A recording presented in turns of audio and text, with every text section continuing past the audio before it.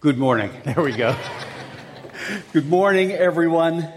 It's great to be together this morning. And if you happen to be with us for the first time, you're a guest here, never been here before, it's wonderful to have you with us. My name is Dave Harvey. I'm a teaching pastor here at Killearn. As Paul said, I'm also the director of Sojourn Network. And we are very aware, if you're a guest, that there is a number of things that you could have been doing this morning apart from sharing this service with us. So thank you for deciding to be here. Thank you for not just staying home and cleaning up after our hurricane, our double-minded visitor that couldn't actually decide whether it wanted to be a tropical storm or a hurricane, but visited us nonetheless. Part of the blessing of that, though, one of the silver linings in this storm is that it's reunited us with our family from Midtown, who are here this morning down beneath I-10, the second congregation here at Four Oaks. So a special welcome to you as well. We're glad you're with us. And of course, Lance and Sarah and the kids. And a special welcome to Lance's kidney. First service for his kidney. And thank Jesus for his faithfulness to the Olam family and to the Midtown congregation. So I've been asked by Paul, as he said, to take about 20 minutes or so and share a devotional thought. If you're not familiar with what a devotional thought is, I thought maybe one analogy would be that if a sermon is like Publix supermarket, a devotional thought is Circle K. Okay, so it's something you get in there quick, you get your fast food, and you go, and you're kind of on your way. At least that's the way it's supposed to work in principle. But as I've considered what to share, I was reminded of a meeting this past week that I had with Pastor Josh and Pastor Rob. And we are in the same, we call them accountability groups. We meet twice a month to be an encouragement to one another, to pray for one another, to challenge each other where necessary. And I have the privilege of leading our group. And I posed the following question to the group. Name one area where you want to grow most over this next year. Name one area where you want to grow most over this next year. And as each of us responded, we were surprised to discover that we all had the same hope. We all wanted to grow in faith. We all wanted to grow in understanding and trusting the promises of God for our life. As I thought about it, I thought that's really not all that unusual. I think that's a hope that many of us probably carry in here this morning. It's completely understandable. It is, in fact, a timely ambition. I mean, we are living in strange times. This is a strange time to be alive. In our nation, we are embedded in what I think is one of the most polarizing presidential elections, at least in the past few decades. Republicans are trying to locate themselves in this new party, this new understanding of what it means to be a Republican. We've got racial tensions. We've got an unpredictable Wall Street market. We've got an earthquake that hit yesterday, affected 7 different states. This is a time where, as believers, we need to trust God. And on top of that, as a church, if you were here last Sunday, we had our Vision Sunday. And we heard about community initiatives that we want to do, that God is calling us to do, of church plants and different things regarding the gospel, where God is calling us forward, despite the fact that all of these other things are taking place. And there's just this sense that we carry each and every week that God is inviting us to stretch our faith and to trust Him, and trust that He will work in us and through us, regardless of what's going on within our culture and society. And so it's been in pondering all that I was drawn to one simple passage that I hope will be an encouragement to you this morning, as it has been to me. And it's from Hebrews chapter 11, verse 6. And you can turn there if you want, but it'll be on the screens behind me, and it reads this way. And without faith, it is impossible to please him. For whoever would draw near to God must believe that he exists and that he rewards those who seek him. Now, this passage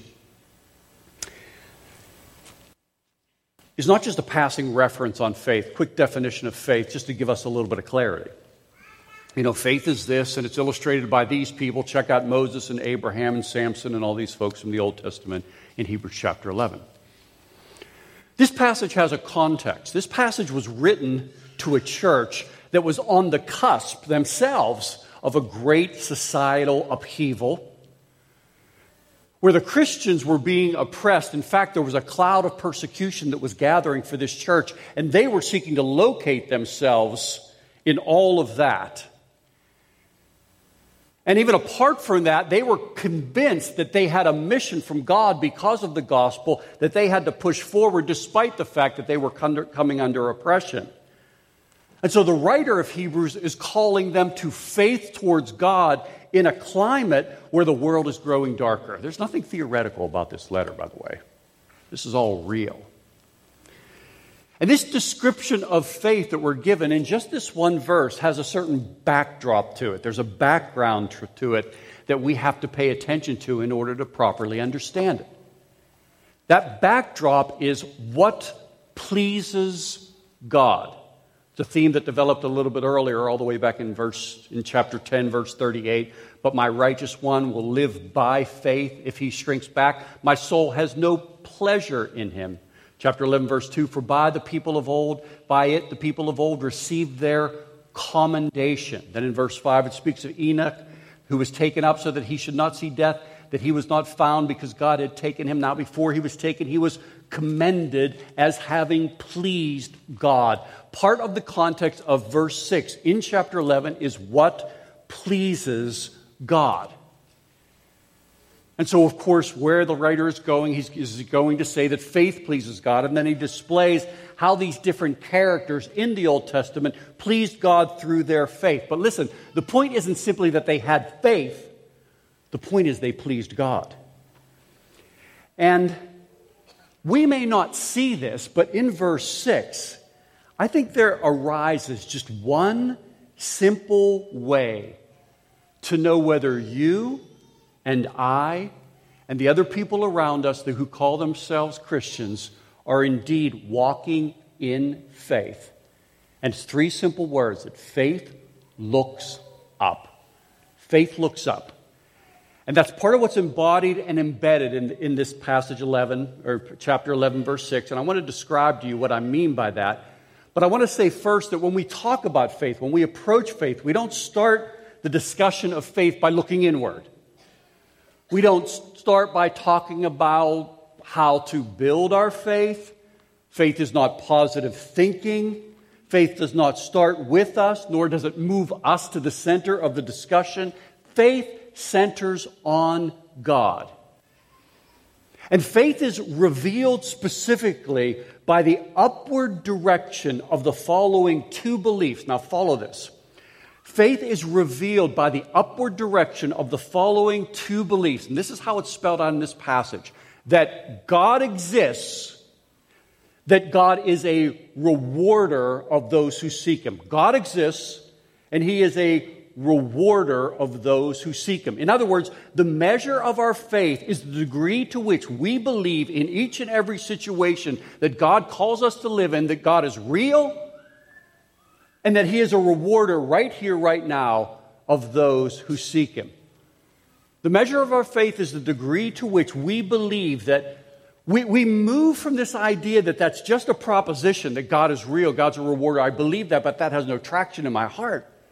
That means nothing for my life. That's just something I sing about on Sunday morning. We please God to the degree that we move that from simply a proposition that we affirm to a conviction that we hold. And to the extent that we import those two convictions, God exists, he's a rewarder. God is real, he's a rewarder. We import those two convictions into the problems of our life, into the uncertainties, and even into the mundane moments that come. Because most of the challenges of faith, be honest, are those mundane moments where we just have to live out the Christian life. But here's what's most important, and I don't want you to miss this, because this is really takes us to the heart of the verse. It is the fact that you have these two convictions: God is real, He is a rewarder of those who seek Him, and that those two convictions are being imported into our life in various situations that then helps us to draw near to God. Because that's what this verse is about. Who wants to draw near to God? If you would draw near to God, we want to be a people who draw near to God. If you're here this morning and you are weary, you are thirsty, you feel distant from God, you feel you've sinned in ways that have separated you from God, and you just want to draw near to God, what a remarkable discovery that we get to be together this morning and we get to realize that God in chapter 11, verse 6, shows us the way. And this is really challenging, to look up.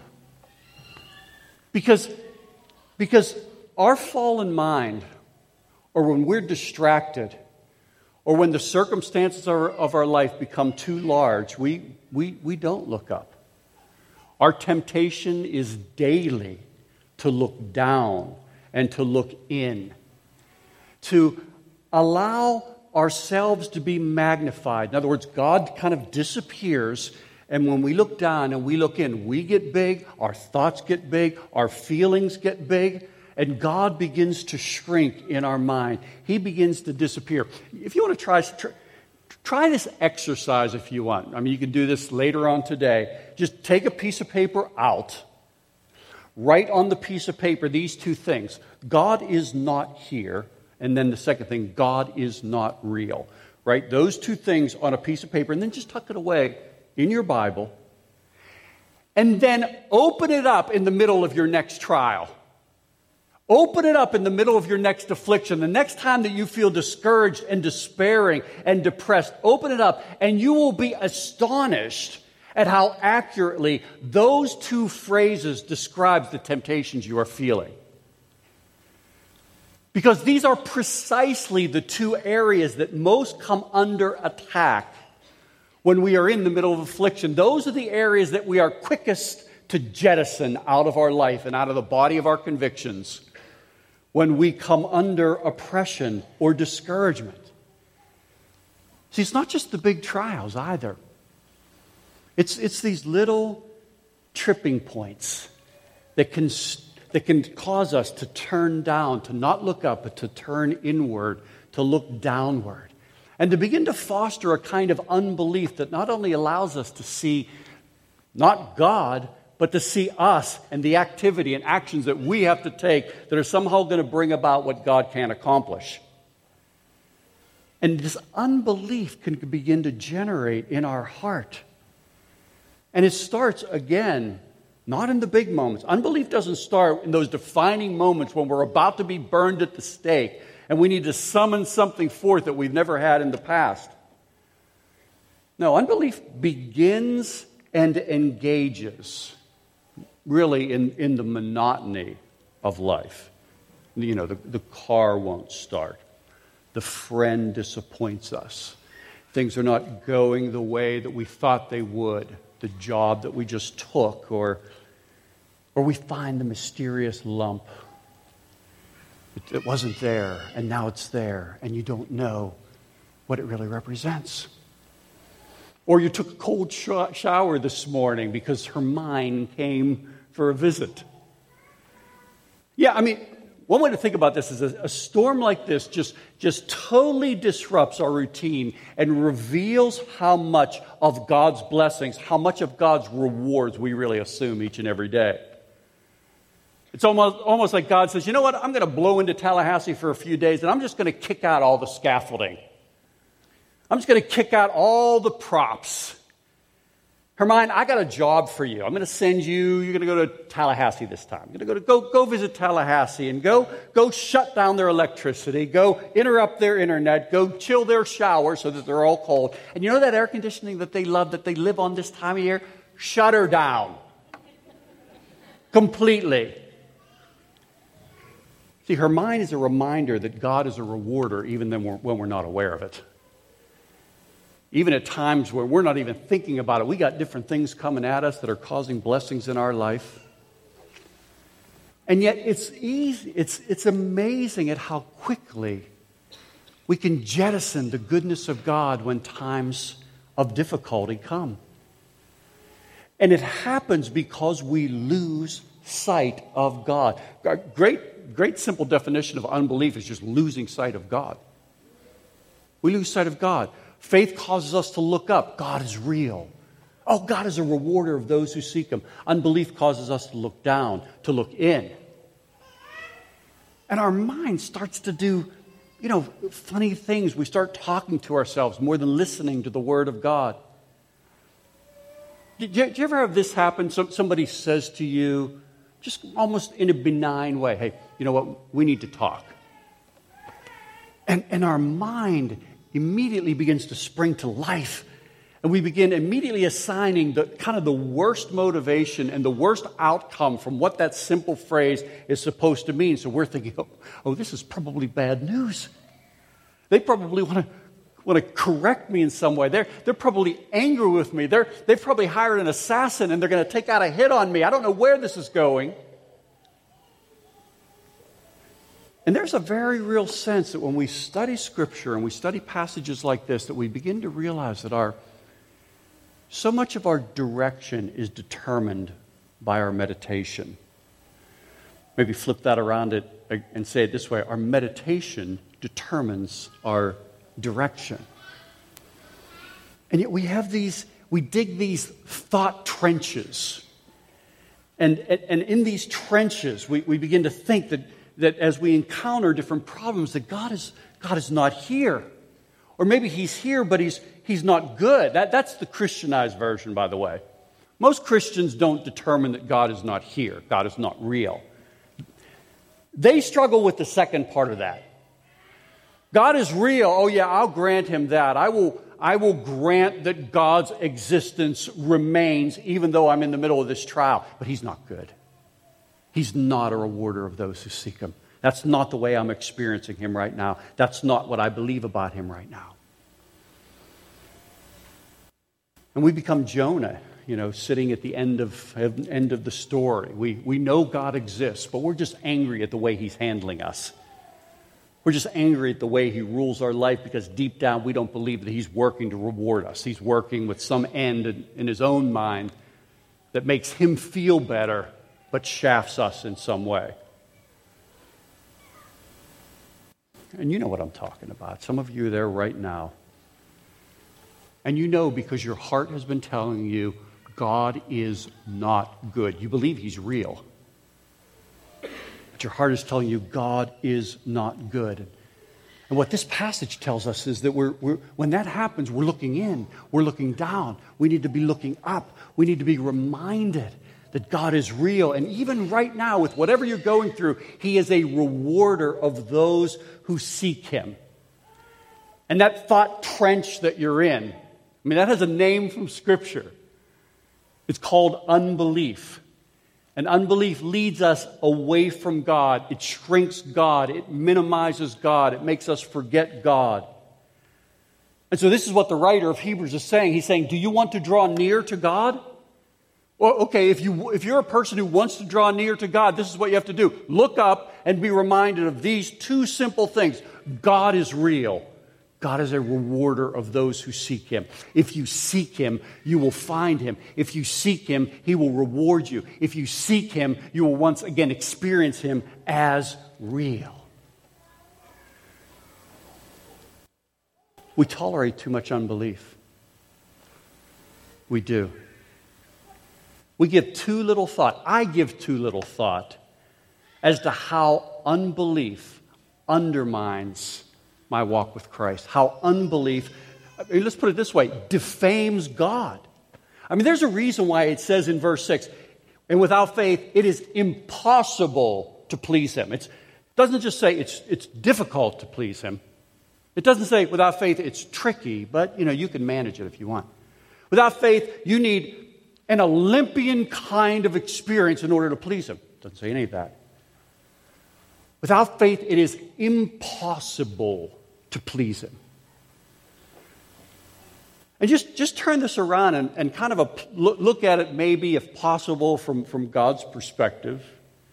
Imagine you have a relationship where in that relationship you always told the truth.